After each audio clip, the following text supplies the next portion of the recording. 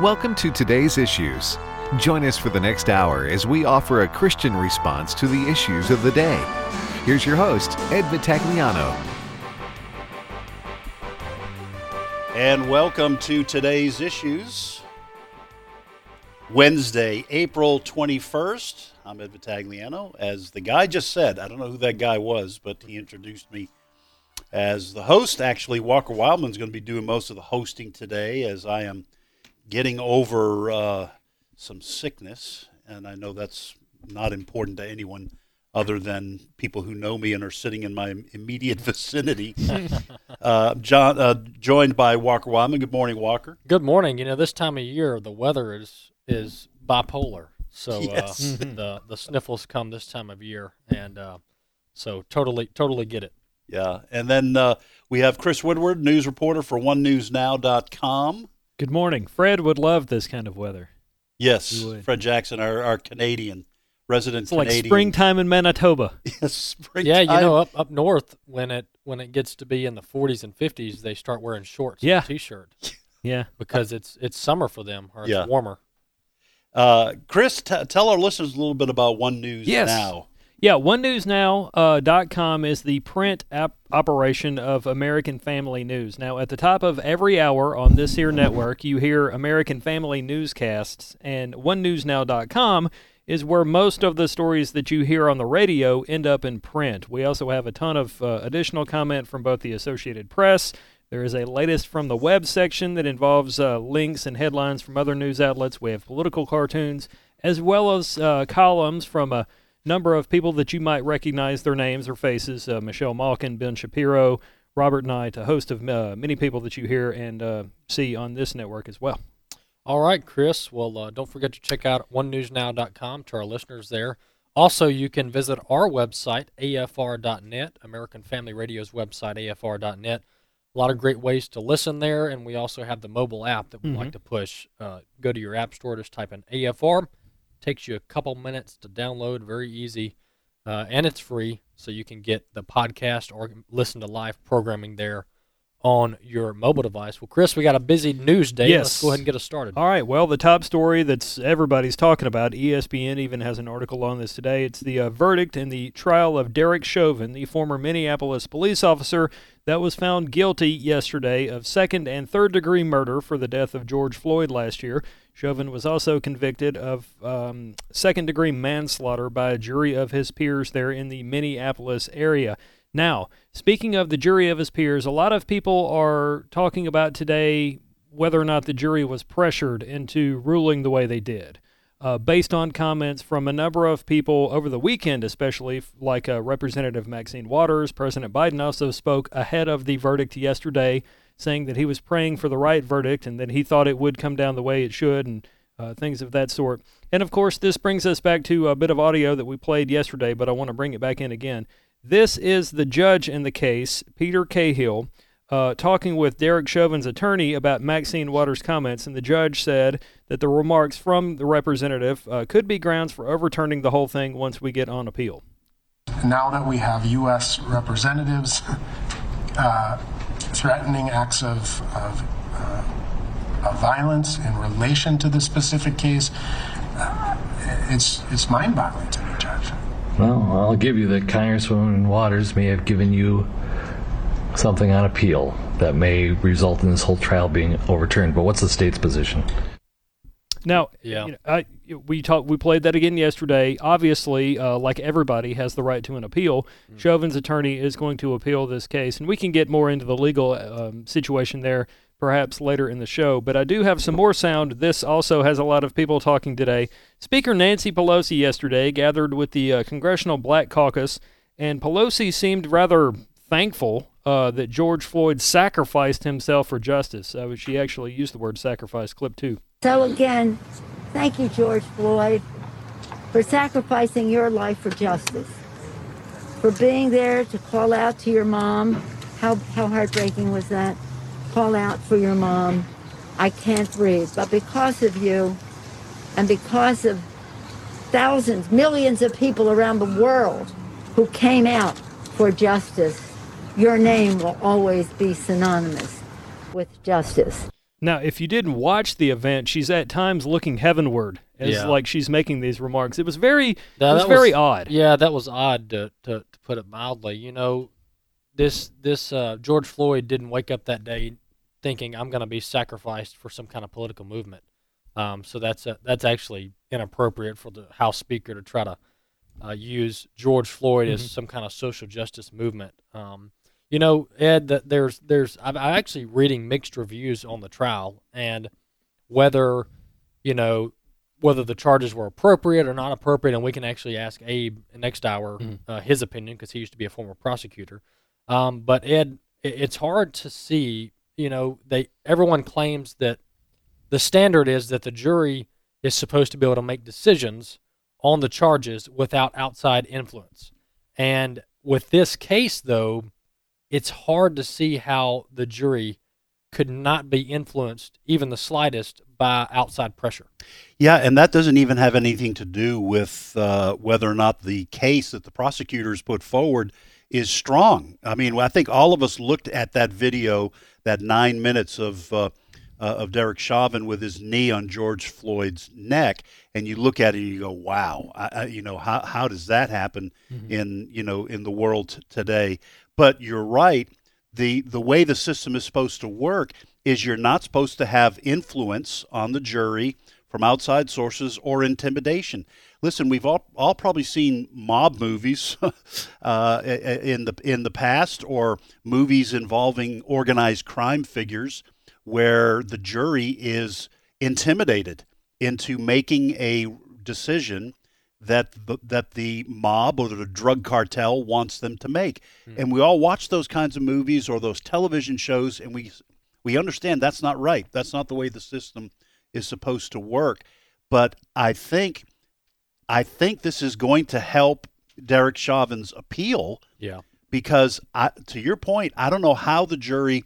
It would have been difficult enough for that jury to stay focused on the case and not be influenced by what was going on around the world without Maxine Waters and Nancy Pelosi making those, and President Joe Biden making comments about the case and what is supposed to happen. Yeah, and I'm not saying that the charges were inappropriate or too strong. I don't even actually know enough about the details of the law to be able to give a sound opinion, and that's why we're going to ask Abe. But I will say this. No matter what you think about Derek Chauvin and his knee on the neck for 9 minutes, which is completely inappropriate to put it mildly, that the rioting, the looting, and the burning down of Minneapolis in the days and weeks following, and even the stuff that's been going on this week, if that is now okay, then I'm afraid that at times that is now going to be the driving influence on juries. Because what it's sending a message to is the way it's sending a message is, if we can get enough people riled up, if we can get enough elected officials into town to speak on this, then we can sway a jury. Because we all know, and this is probably going to go on appeal, the pressure that jury had, and you could say, well, they weren't supposed to watch the news, but come on. Right. I mean, the conversations were being had at night at their homes about how I'm going to rule, what are the consequences of this ruling. It's just a bad place that our country needs to be in, where there's any question about whether a jury was influenced. I don't know, with every case like this that comes along in this day and age as a broadcaster, I don't know that anyone anywhere can ever really have a fair trial anymore, because there's so much knee-jerk reaction and Twitter lawyers and whatnot that weigh in on these things. Well, I think here's what we can conclude from this. The rioting and the looting and the destruction of private property served absolutely no purpose. Right. No noble purpose moving forward. Because Derek Chauvin, I would bet, would probably be guilty of these charges, if not something very similar, without the rioting, the looting, and the Maxine Waters inciting violence. Because the jury, Americans know, they look on this, like Ed said, and they know that officer shouldn't have done what he did. And that's pretty, I actually said Monday, I haven't heard anybody defend the officer's actions. I've heard people say, well, did he really cause his death? But nobody defended the officer's actions. So I think what we can take from this is that the rioting, the looting, and the destruction of personal private property should be denounced by the media and the Democrats, even though it hasn't to date, moving forward, because we can't start this standard where it's okay to burn things down if you're not happy. And I think that the Democrats' perspective on this is that this case involving George Floyd and Derek Chauvin, who was on trial, okay, is the tip of the iceberg because, as the president has said, our country is systemically racist. Mm-hmm. I mean, how else can you interpret what Nancy Pelosi said when she was talking about, and it was just bizarre, her comments about George Floyd sacrificing himself for justice? Well, she's making a broader claim than just this one case. And so you have the Democratic Party now positioning itself as the party that claims our country is systemically racist, and then it is just a short hop and a skip to saying our country's founding is racist. I'm not sure the Democratic Party wants to be in that spot and have to defend that position, but that's where they've positioned themselves. Yeah, and even Keith Ellison, the Attorney General from Minnesota, had a press conference, and the Democrats actually had disputed, or they were disputing themselves. They were not consistent in their messaging yesterday. Well, Keith Ellison, the Attorney General, which is a left-wing political hack, he said, well, this isn't justice. He said this is something else, but this isn't true justice, because justice means that your things are set back to how they were before, which is not really how I understand justice in the traditional sense. But they're wanting to springboard from this, to your point, Ed. They're wanting to springboard from this and say, well, this isn't enough. I mean, we're hearing it now. Right. The president said it yesterday. Yeah. This isn't enough. Yeah. They're wanting to springboard to something that is not good. Some might say, many would say, it's good that the officer faced the full force of the law, but the Democrats are saying, that's not enough. We need to defund the police. I actually have some sound here. In the event no one saw the president's remarks or heard the president's remarks yesterday, I do want to play this because I don't want people to think we're interpreting the president in any specific way. We're not. Clip 3. It was a murder in the full light of day, and it ripped the blinders off for the whole world to see. The systemic racism the vice president just referred to. The systemic racism is a stain on our nation's soul. The knee on the neck of justice for black Americans. Profound fear and trauma. The pain, the exhaustion that black and brown Americans experience every single day. The murder of George Floyd launched a summer of protest we hadn't seen since the civil rights era in the 60s. Protests that unified people of every race and generation in peace and with purpose. Missing from that statement was the acknowledgement of all the destruction, the rioting, and the looting, which took place, and people branded it as protesting, which it clearly was not. Yeah. The Democrats are going to use, and this is really, the Democrats should be roundly rebuked for using tragedies, human tragedies, for the political purposes, and that's all they're doing. That's That's why, we saw the video, Ed, on Twitter where Al Sharpton. I mean, this is astonishing that these people have so little shame. Al Sharpton's walking to his private, probably multi-million-dollar private jet, to fly into Minnesota and cater to the race baiters. When these people that go into Minneapolis, that go into these cities and actually try to basically hijack these families, like the Benjamin Crump, the attorney, all they're doing it for, from at least the perception is that all they do is go in to stir things up and for money, and then they're out. Yeah, because there was a case of I don't remember the young person's name, and was it Black Lives Matter wanted to get involved in that case? It was a police shooting, and then they found out it wasn't a person of color. Yesterday we talked about that. It was a white person. It was a white person. Been involved in an altercation. They weren't interested in it because there is a particular narrative that they have that is more important than everything else. To your point, it's more important than the actual victim. Yeah. In this case, like George Floyd, it's more important than Listen, I have to take the word of black people that I trust. I remember Senator Tim Scott talking about when he first went to the Senate, that how many times he had been pulled over by the police. They didn't know who he was, but they pulled him over. And I understand there's probably something to the driving while black thing. I would imagine, I have never had that happen to me, being a white person. Okay, I would imagine that black people are intimidated by that. They do get frustrated with that. Why are you pulling me over? I'm a law-abiding citizen. And there may be some fear in that. Okay, I'm not discounting any of those things.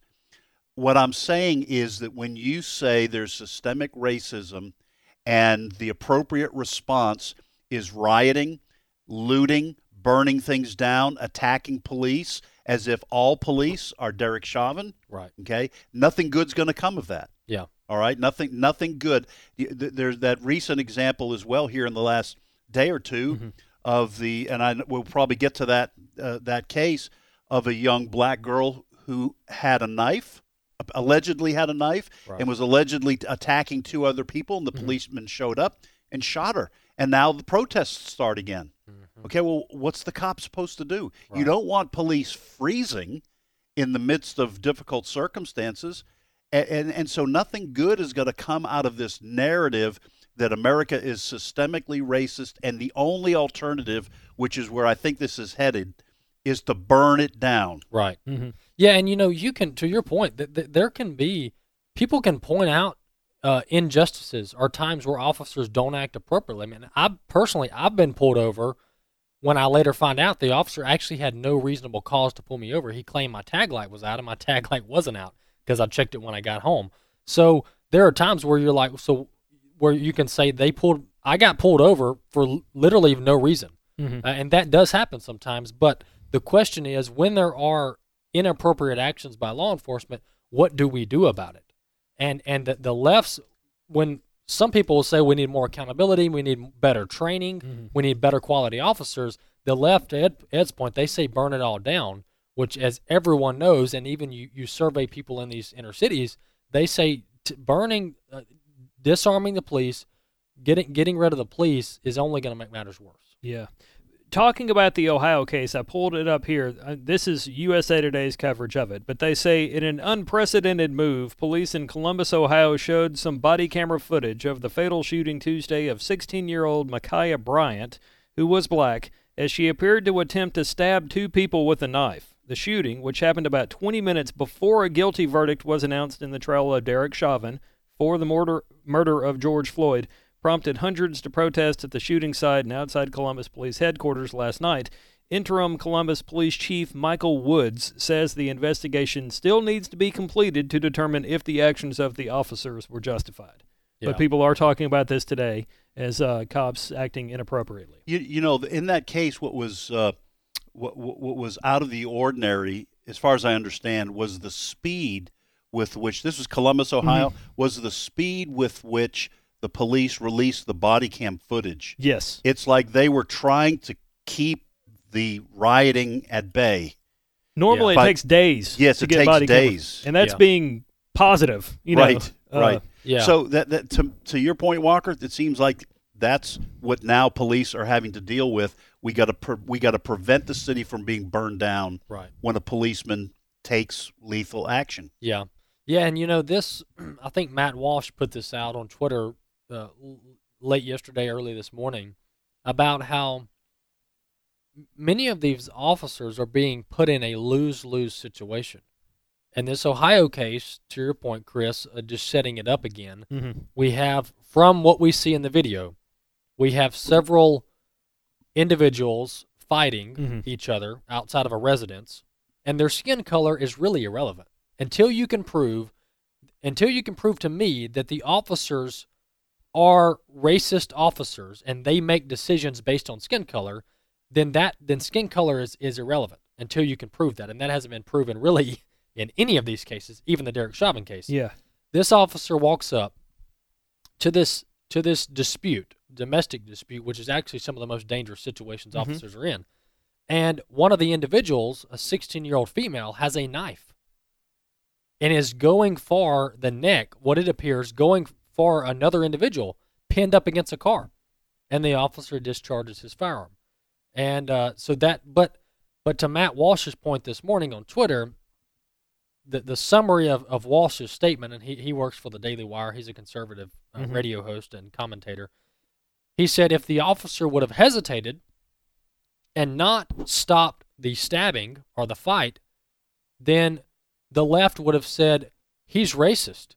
He did not intervene here because it's black-on-black crime. Right. And so thus the officer is racist and he needs to be charged. Well, the officer did the opposite. The officer protected the victim here, discharged his firearm, neutralized the threat, and now they're still upset about the situation. Yeah, I would be shocked if we don't see a day and age where you see like a big push for police officers having to replace firearms with taser guns. There are already cops with taser guns in addition to firearms. But let's say they just completely replace all their firearms with tasers or with something that fires rubber bullets. At some point, they're going to get into a situation where clearly the taser or the rubber bullet gun doesn't do enough to stop something. And then we're going to see people saying, you know, what are we funding police for? They can't defend us or protect us. Well, the case there in Ohio that you're talking about, and more information will come out. Mm-hmm. That case, one thing that doesn't get discussed, which is, it's beyond me why the media doesn't discuss this, and I think we all know why. But why aren't we talking in general about why do we have 7 individuals having a domestic dispute out in the front yard? What's going on in their life? Is there fatherlessness? Is there broken homes? Mm-hmm. Is there drug abuse? Is there spiritual problems? Is there a sin problem? Which we all know the answer to that. That needs to be talked about. CNN needs to have family experts on and psychologists talking about what are the effects of fatherless homes. You're right. So that we can, as a society, start to put our mind around and our hands around the root causes of much of this. Well, these problems. There's 2 reasons. Now, USA Today, again, reading from them, they point out that Ma'Khia Bryant was in the foster care system and in the custody of Children's Services at the time of her death there.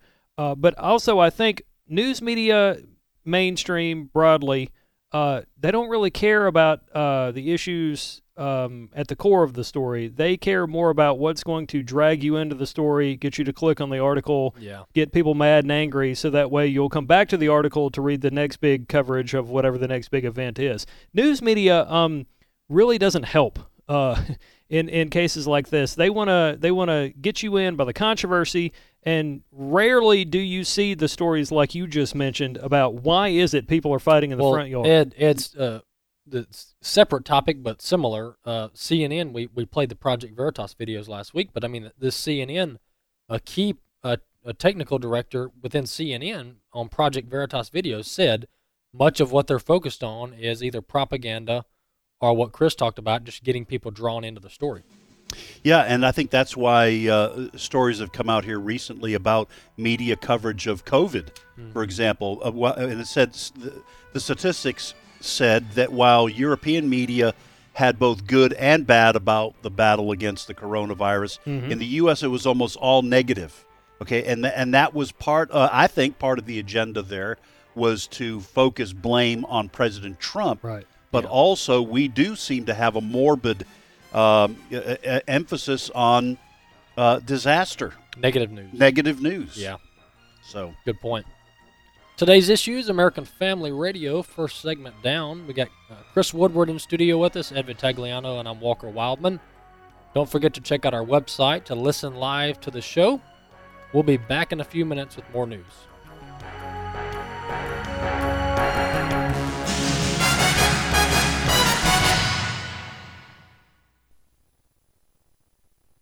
Next time on Today's Issues, our guest will be Jan Markell of Understanding the Times Radio. We have watched America rush to socialism, and I'm compelled to keep my audience apprised of our approaching loss of freedom and, quite frankly, the rush to tyranny that's going on. We'll also have news headlines and analysis from American Family News. Don't miss the next Today's Issues, weekday mornings at 11 Eastern, 10 Central on American Family Radio. What would it be like if every person knew that they were created in the image of God? After 2 years in the making, American Family Studios proudly presents In His Image, delighting in God's plan for gender and sexuality. There are only two sexes, male or female.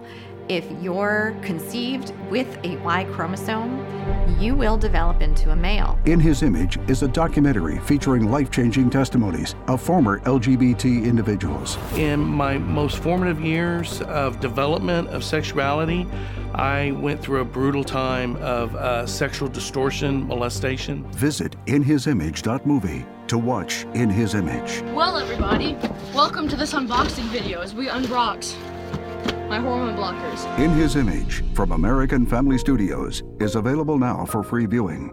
Visit inhisimage.movie. You're made in the image of God. Hello, Americans. I'm Todd Starnes with news and commentary next. Are you looking for a university that provides a quality Christian education with excellent academic and athletic programs? Well, I want to invite you to visit Liberty University, where they offer multiple visiting opportunities to fit your schedule. Plan a visit to their Central Virginia campus and stay for an afternoon, a day, or an entire weekend. You can also take a virtual tour from the comfort of your own home.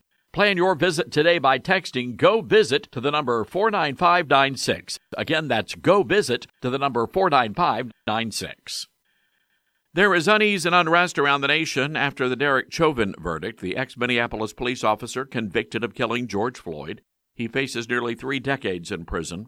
Activists say justice still has not been served, and I would tend to agree, but for a very different reason.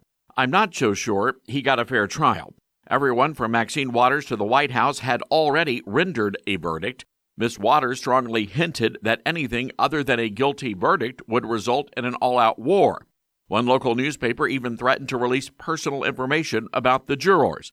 In other words, unless you find the man guilty, the mob will burn down your city and dox your families.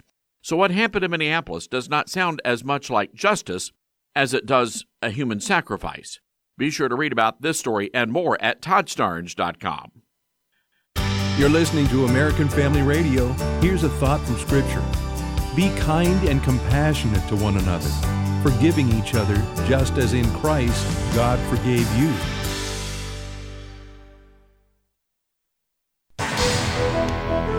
This is Today's Issues. Email your comments to comments@afr.net. Past broadcasts of Today's Issues are available for listening and viewing in the archive at afr.net. Now, back to more of Today's Issues. Welcome back to Today's Issues on American Family Radio. I'm your host, Walker Wildman. Ed Battagliano sitting in with me today, and Chris Woodward bringing us news headlines of the day for discussion. Also in with us is Abraham Hamilton, the third general counsel and host of the Hamilton Corner, heard each weekday at 5 p.m. Central. Abe, welcome to the show. Good morning. Thank you, Walker. Ed, good morning. Chris, how y'all doing? Morning. Good. Yeah, doing well. Glad to have you on and get your input on some of these topics. Chris, let's circle back to this Chauvin case and set this up for Abe. Yes. Now, he was found guilty yesterday of 3 charges: second and third degree murder, second-degree manslaughter in the death of George Floyd. I think I already know the answer to this question, but do you think he will appeal? Yeah, when you have a this is not unique to this case. When you have a conviction for a felony like murder, rights of appeal are automatic. So he will have, if he can't afford one on his own, he will have an appellate attorney appointed to him, and there will be an appeal filed. Now, just because an appeal is filed doesn't mean that the appeal automatically should be conferred merit upon it. It doesn't mean that it will automatically be granted, but it's kind of par for the course in criminal law practice. Abe, I want to ask you this because many people are looking for a little more clarity on this case. In your opinion, as a former prosecutor, what's your overall view of the case in general and the charges, as far as whether the charges were justified or not? Just give us a little more of your input on that. Well, you had the charges that were presented. They were litigated in court to a jury of Derek Chauvin's peers, for over 45 witnesses over the course of 3 weeks. I said this on the radio. My personal assessment was that I thought that the prosecution increased the difficulty of presenting its case when they added the second-degree murder charge. I thought the original third-degree murder charge was one that more accurately fit the facts of the case as I understood them. But a jury, after hearing testimony from both the prosecution and for the defense, they had fact witnesses, you had expert witnesses, you had scientific witnesses, you had medical doctors who gave their opinions on the case, you had the medical examiner who conducted the autopsy on the case, and after hearing all of the evidence as presented, the jury concluded that they unanimously concluded that Derek Chauvin was guilty. And so in our adversarial process, where due process is a right afforded to all charged parties, after that due process was afforded to Derek Chauvin, the jury concluded that he was guilty on all counts, being persuaded by the evidence presented at trial. Abe, as mentioned, you are a former prosecutor in both Houston, Texas area and New Orleans, Louisiana. How difficult is it? Now, obviously, I'm sure no case that you were involved with reached the heights of media attention that this one has around the world. But how difficult is it to have, in your opinion, and nobody knows what's in the hearts and minds of the jury, but how difficult is it to have a fair trial when you have this amount of media attention, and then you have the President of the United States, the Speaker of the House, you have Maxine Waters, very prominent Democrat congresswoman from California, and one of the main voices backing Black Lives Matter, all talking about what they believe the outcome should be before the decision by the jurors. How hard is that? Well, I never had a case that had this level of media attention, for sure. I never handled that personally. But frankly, a part of that is the responsibility of the lawyers during the jury selection process. That is, in my opinion, the most important part of the trial that doesn't get any attention. Because if you don't have a jury who can objectively decide the case based on the evidence that is presented before them in the courtroom, then you're going to have a jury who is influenced by outside sources. And so it's somewhat of a misnomer, because the judge's job is to ensure that the law is followed. The attorney's jobs are to advocate vigorously for the various parties that they represent. And the prevailing notion is that in the vigorous adversarial advocacy that takes place, then we end up, because jury selection is not really, you don't select jurors. It's actually a process of deselection. You try your best to expose the biases that are hostile to your case. In this instance, if you are the prosecutors, you want to expose potential biases people may have in favor of police officers that would cause them to automatically give police officers a heightened level of credibility simply because of their occupation. Then conversely, Derek Chauvin's attorneys would want to do the opposite, want to reveal those who are biased against police officers for their occupation. And that's just one example going both ways, but there are numerous other examples. And in the process of exposing them, you want to reveal the biases that would prohibit or impede those potential veneermen from following the law. And or if you cannot reveal that there's an inability to follow the law, which in response you would use what's called a strike for cause, which shows that in this instance these people can't follow the law, then you would also have the usage of a peremptory strike, that even though the bias may not necessarily impede their ability to follow the law, it is a bias that would impede their ability to be neutral and objective jurors in the process. And so that is a part of your job as the litigants in the case as attorneys. It's a challenge But it's a challenge that has to be met full on, and you know what you sign up for when you take on that type of representation. All right, so just one quick follow-up.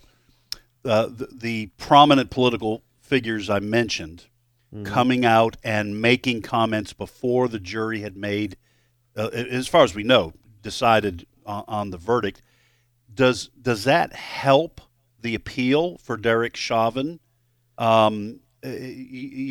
much weight would be given to the fact that you have the President of the United States, for example, and others talking about what the jury basically should do? Yeah. So you're going to chuckle when I say this, but maybe. Yeah.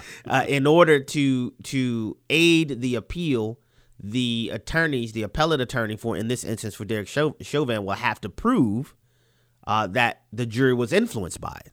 So then you go to the next level. How do you prove that? Right. It's not one of those things where you can say, well, they said it, so we know that this affected them. Well, you have to show that. You can't just make that assertion and make that conclusion. And more than likely, the judge is going to make instructions, offer orders, as I know was done in this case, that they're not to follow the media, they're not to watch the things on television, so on and so forth, so that they can have their focus exclusively limited to the trial. Now, obviously, they're not going home with the jurors, so right. They'll have to trust that the jurors are obeying them, but there will be a process upon appeal where Chauvin's attorneys will have the opportunity to try to find out, well, jurors, were you looking at other stuff? Did you violate the judge's instructions to not listen to the media? Were you influenced by, Maxine Waters encouraging the crowds in Minnesota to become more confrontational if Chauvin is not convicted? And so it could. But what in my experience, most of the time when those things are offered, the jurors, the litigants are not able to show that the jury actually was persuaded by that in coming to their conclusion. They're going to actually reveal that, no, it was the over 3 weeks of the trial, the testimony that we saw, this particular expert witness was very compelling in my views, et cetera, et cetera. All right. Chris, you got one more thing? I do have a question. We live in a day where a lot of people go out of their way to try to find a reason not to have to do jury duty. Do you think a case like this will result in people just trying to get out of jury duty from henceforth, not wanting to be in a case like this or even risk being in a case like this? Frankly, I don't think this case is going to change that. People try to get out of jury duty for a number of reasons, which if you get the opportunity to serve on the jury, I wholeheartedly would encourage you to respond to that. Yeah. Our justice system crumbles when we don't have the citizens in our country who serve as the judges of the facts. That's what jurors are. Yeah. The jurors are the ones who are judges of the fact. The judge in the black robe is the judge of the law, but jurors serve as judges of the facts, and we need citizens in the American the American system to participate and play their role, so that we continue to have a system where those who are accused of crimes, those who are accused of civil offenses, they are judged by a jury of their peers. Yeah. That's very important. I'm glad you emphasized that. My wife Lexi, she had a jury summons in recent weeks, and at first she was a little, I'm gonna have to miss work, et cetera, et cetera. But after the fact, she ended up the jury didn't even get to hear the case. The defendant or whatever, he pled guilty before the jury even had to meet. But she was in a selection process, or deselection, as Abe mentioned, and after she came home and said, that was actually very, very good, very beneficial to play a part in that. And so yeah, absolutely. If you can play a role in the judicial or process, that's a good thing to do. Thanks, Abe, for coming on. All righty, thank you guys. All right, thank you. Thanks, Abe. All right, Chris, what's the next story? Well, something else that people are talking about a lot today is the reintroduction of the Green New Deal. This is something that Democrats, since 2018, have been pushing for since they took over after the 2018 election. So yesterday, Representative Alexandria Ocasio-Cortez, Senator Ed Markey, and other Democrats gathered for a reintroduction, and they say this Green New Deal, which is a huge bill with all kinds of packages to do all kinds of things to combat climate change, as they call it, they also said it's now going to address economic injustice. Clip 7. The Green New Deal also, importantly, recognizes the systemic cause of climate change. Because while climate change is a planetary crisis, it is not caused by an environmental or random, it does not have a random or environmental genesis. It's not just human caused, it's societally caused. The climate crisis is a crisis born of injustice, and it is a crisis born of the pursuit of profit at any and all human and ecological cost. Walker, the entire time that we've been on this earth, we have been told that our use of fossil fuels is contributing and causing man-made climate change. And now she's saying that climate change is racist, and the reason there's problems in the world is because of climate change, which society caused, not humans. Yeah, number one, half of what she said didn't make any sense. It did not. It's hard to comment on stuff that doesn't make sense. But the second part is, one consistent theme of the Democrats and their worldview is that man is only responsible for certain things that they view as bad.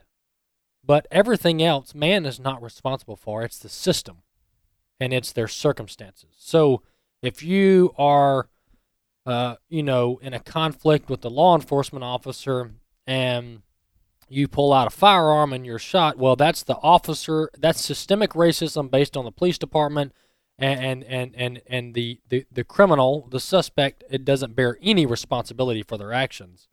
But if it's climate change, then we're all responsible, right? Because we're driving our big trucks, putting out carbon emissions, and we're burning the ozone layer, which is disputed science, or is not settled science, rather. So it's interesting how they pick and choose which issues bear personal responsibility and which ones don't, Ed.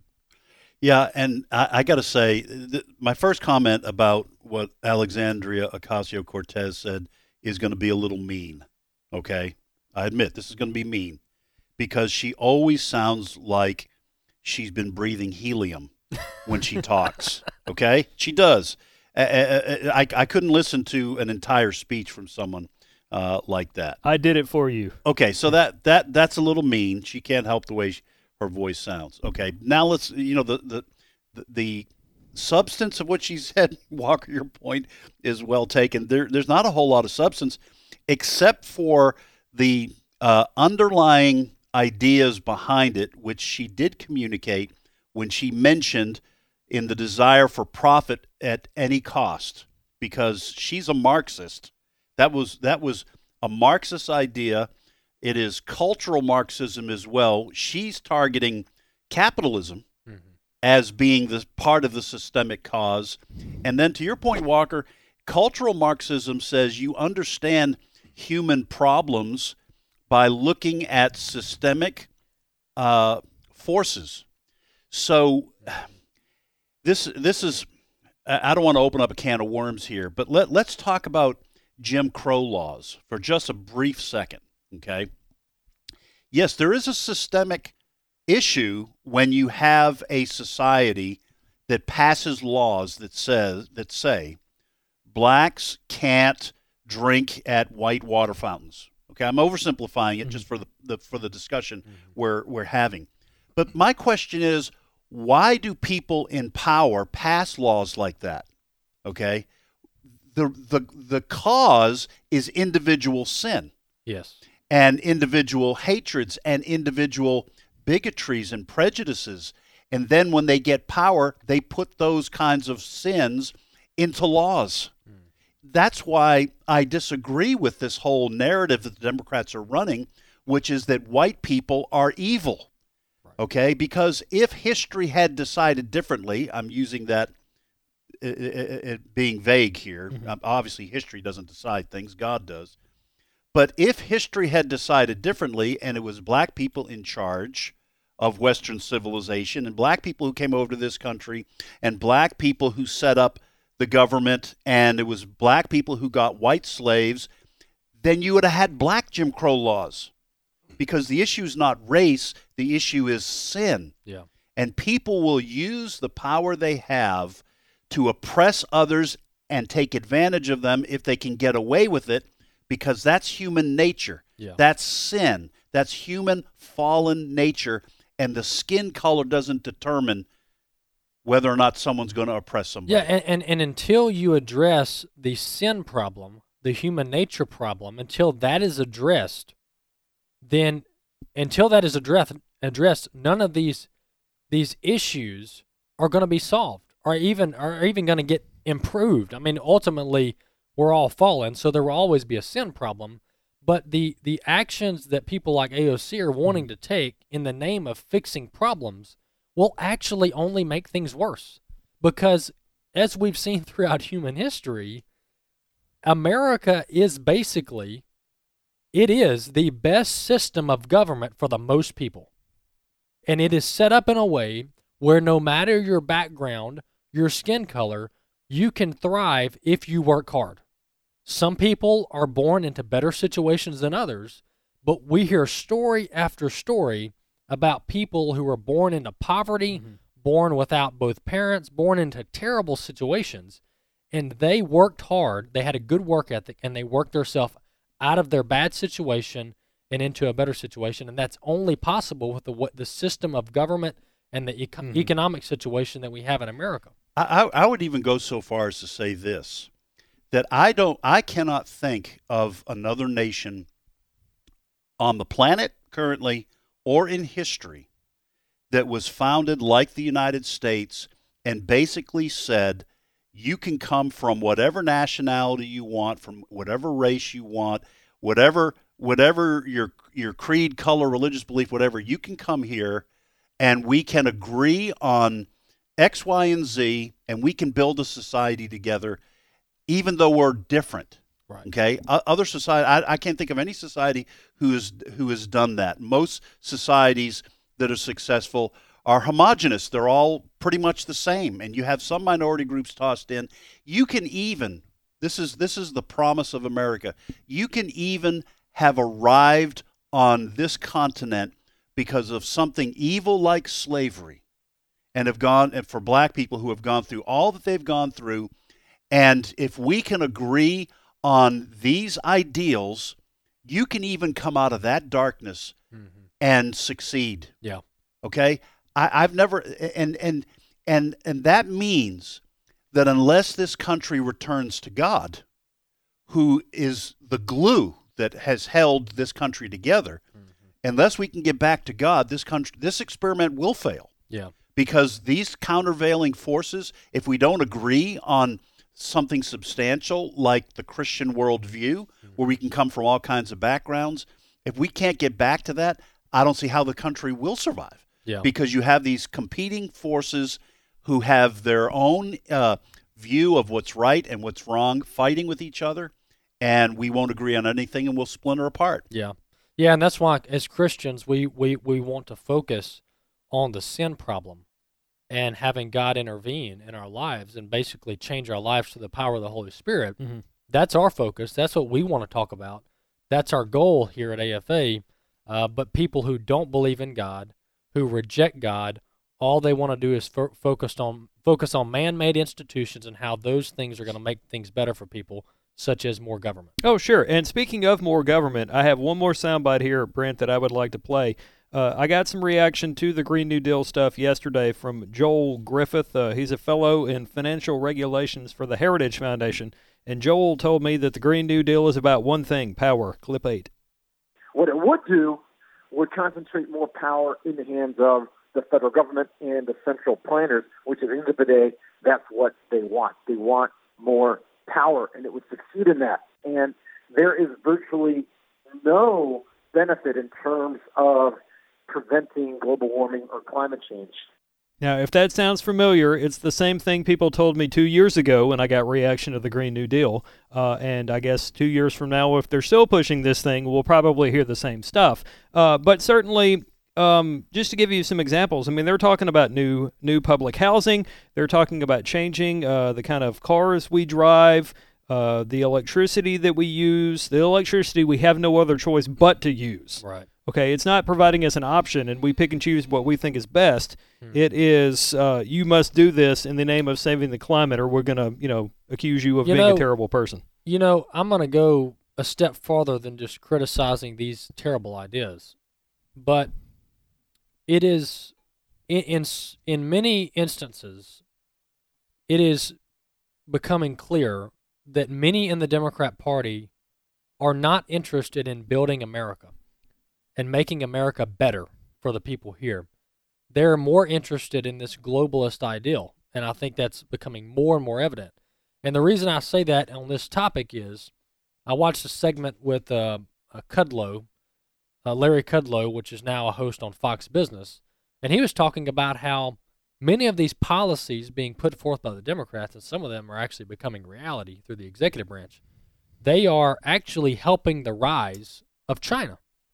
They're helping the rise, and this has been going on for decades, but more specifically this year, these regulations that are hampering American businesses, American manufacturing, American corporations in the name of climate change or going after, big corrupt business is the way the Democrats frame it.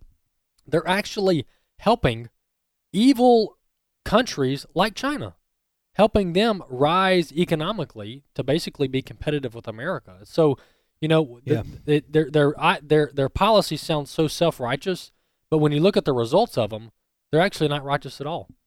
And what's, to me, is clear, that if it wasn't for the constitutional protections that we have in the Bill of Rights and the fact that there are still a lot of Americans who understand those protections and want to keep them, and so there are, whatever the percentage is, there are those who don't understand the way our Constitution works and don't understand about the Bill of Rights, but there's still a lot of people who demand that we keep those rights. I have no doubt that the Democratic Party would have long ago subjected us to the United Nations.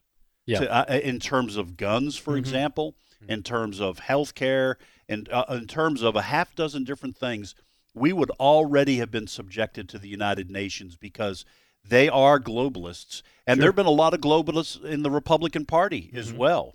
There was a lot of things about President George W. Bush that I liked. I did not like some of his globalist tendencies. Yeah. And I have little to no doubt that these policies with Green New Deal, so on and so forth, will help China because they carve out an exception for China because they're still considered a developing country. Right. And so that's only going to help China, which is a violent, communist, oppressive country. We've talked about the fact that there are people who criticize the changes in law in Georgia for voting, but then support China with their businesses, and China allows no voting at all. And I think that is a uniting factor amongst some Republicans and many Democrats. We wonder why are there rhinos? Why are there Republicans in name only? Why are there establishment Republicans who don't believe in half of the Republican Party platform? That's because they lean towards globalism. Yes. And we saw George Bush's statement, George W. Bush's, the second Bush, his statements this past weekend where he did an interview where he basically went after the Republican Party, the modern-day Republican Party as being nationalist and nativist and criticizing their America First policies. Why? Because he views America as needing to be more globalist. Right. And needing to adopt more UN-type policies. Today's issues, American Family Radio. Thanks, Chris. Thank you. All right, Ed and I'll be back in a few minutes with Steve Jordahl. Stay tuned.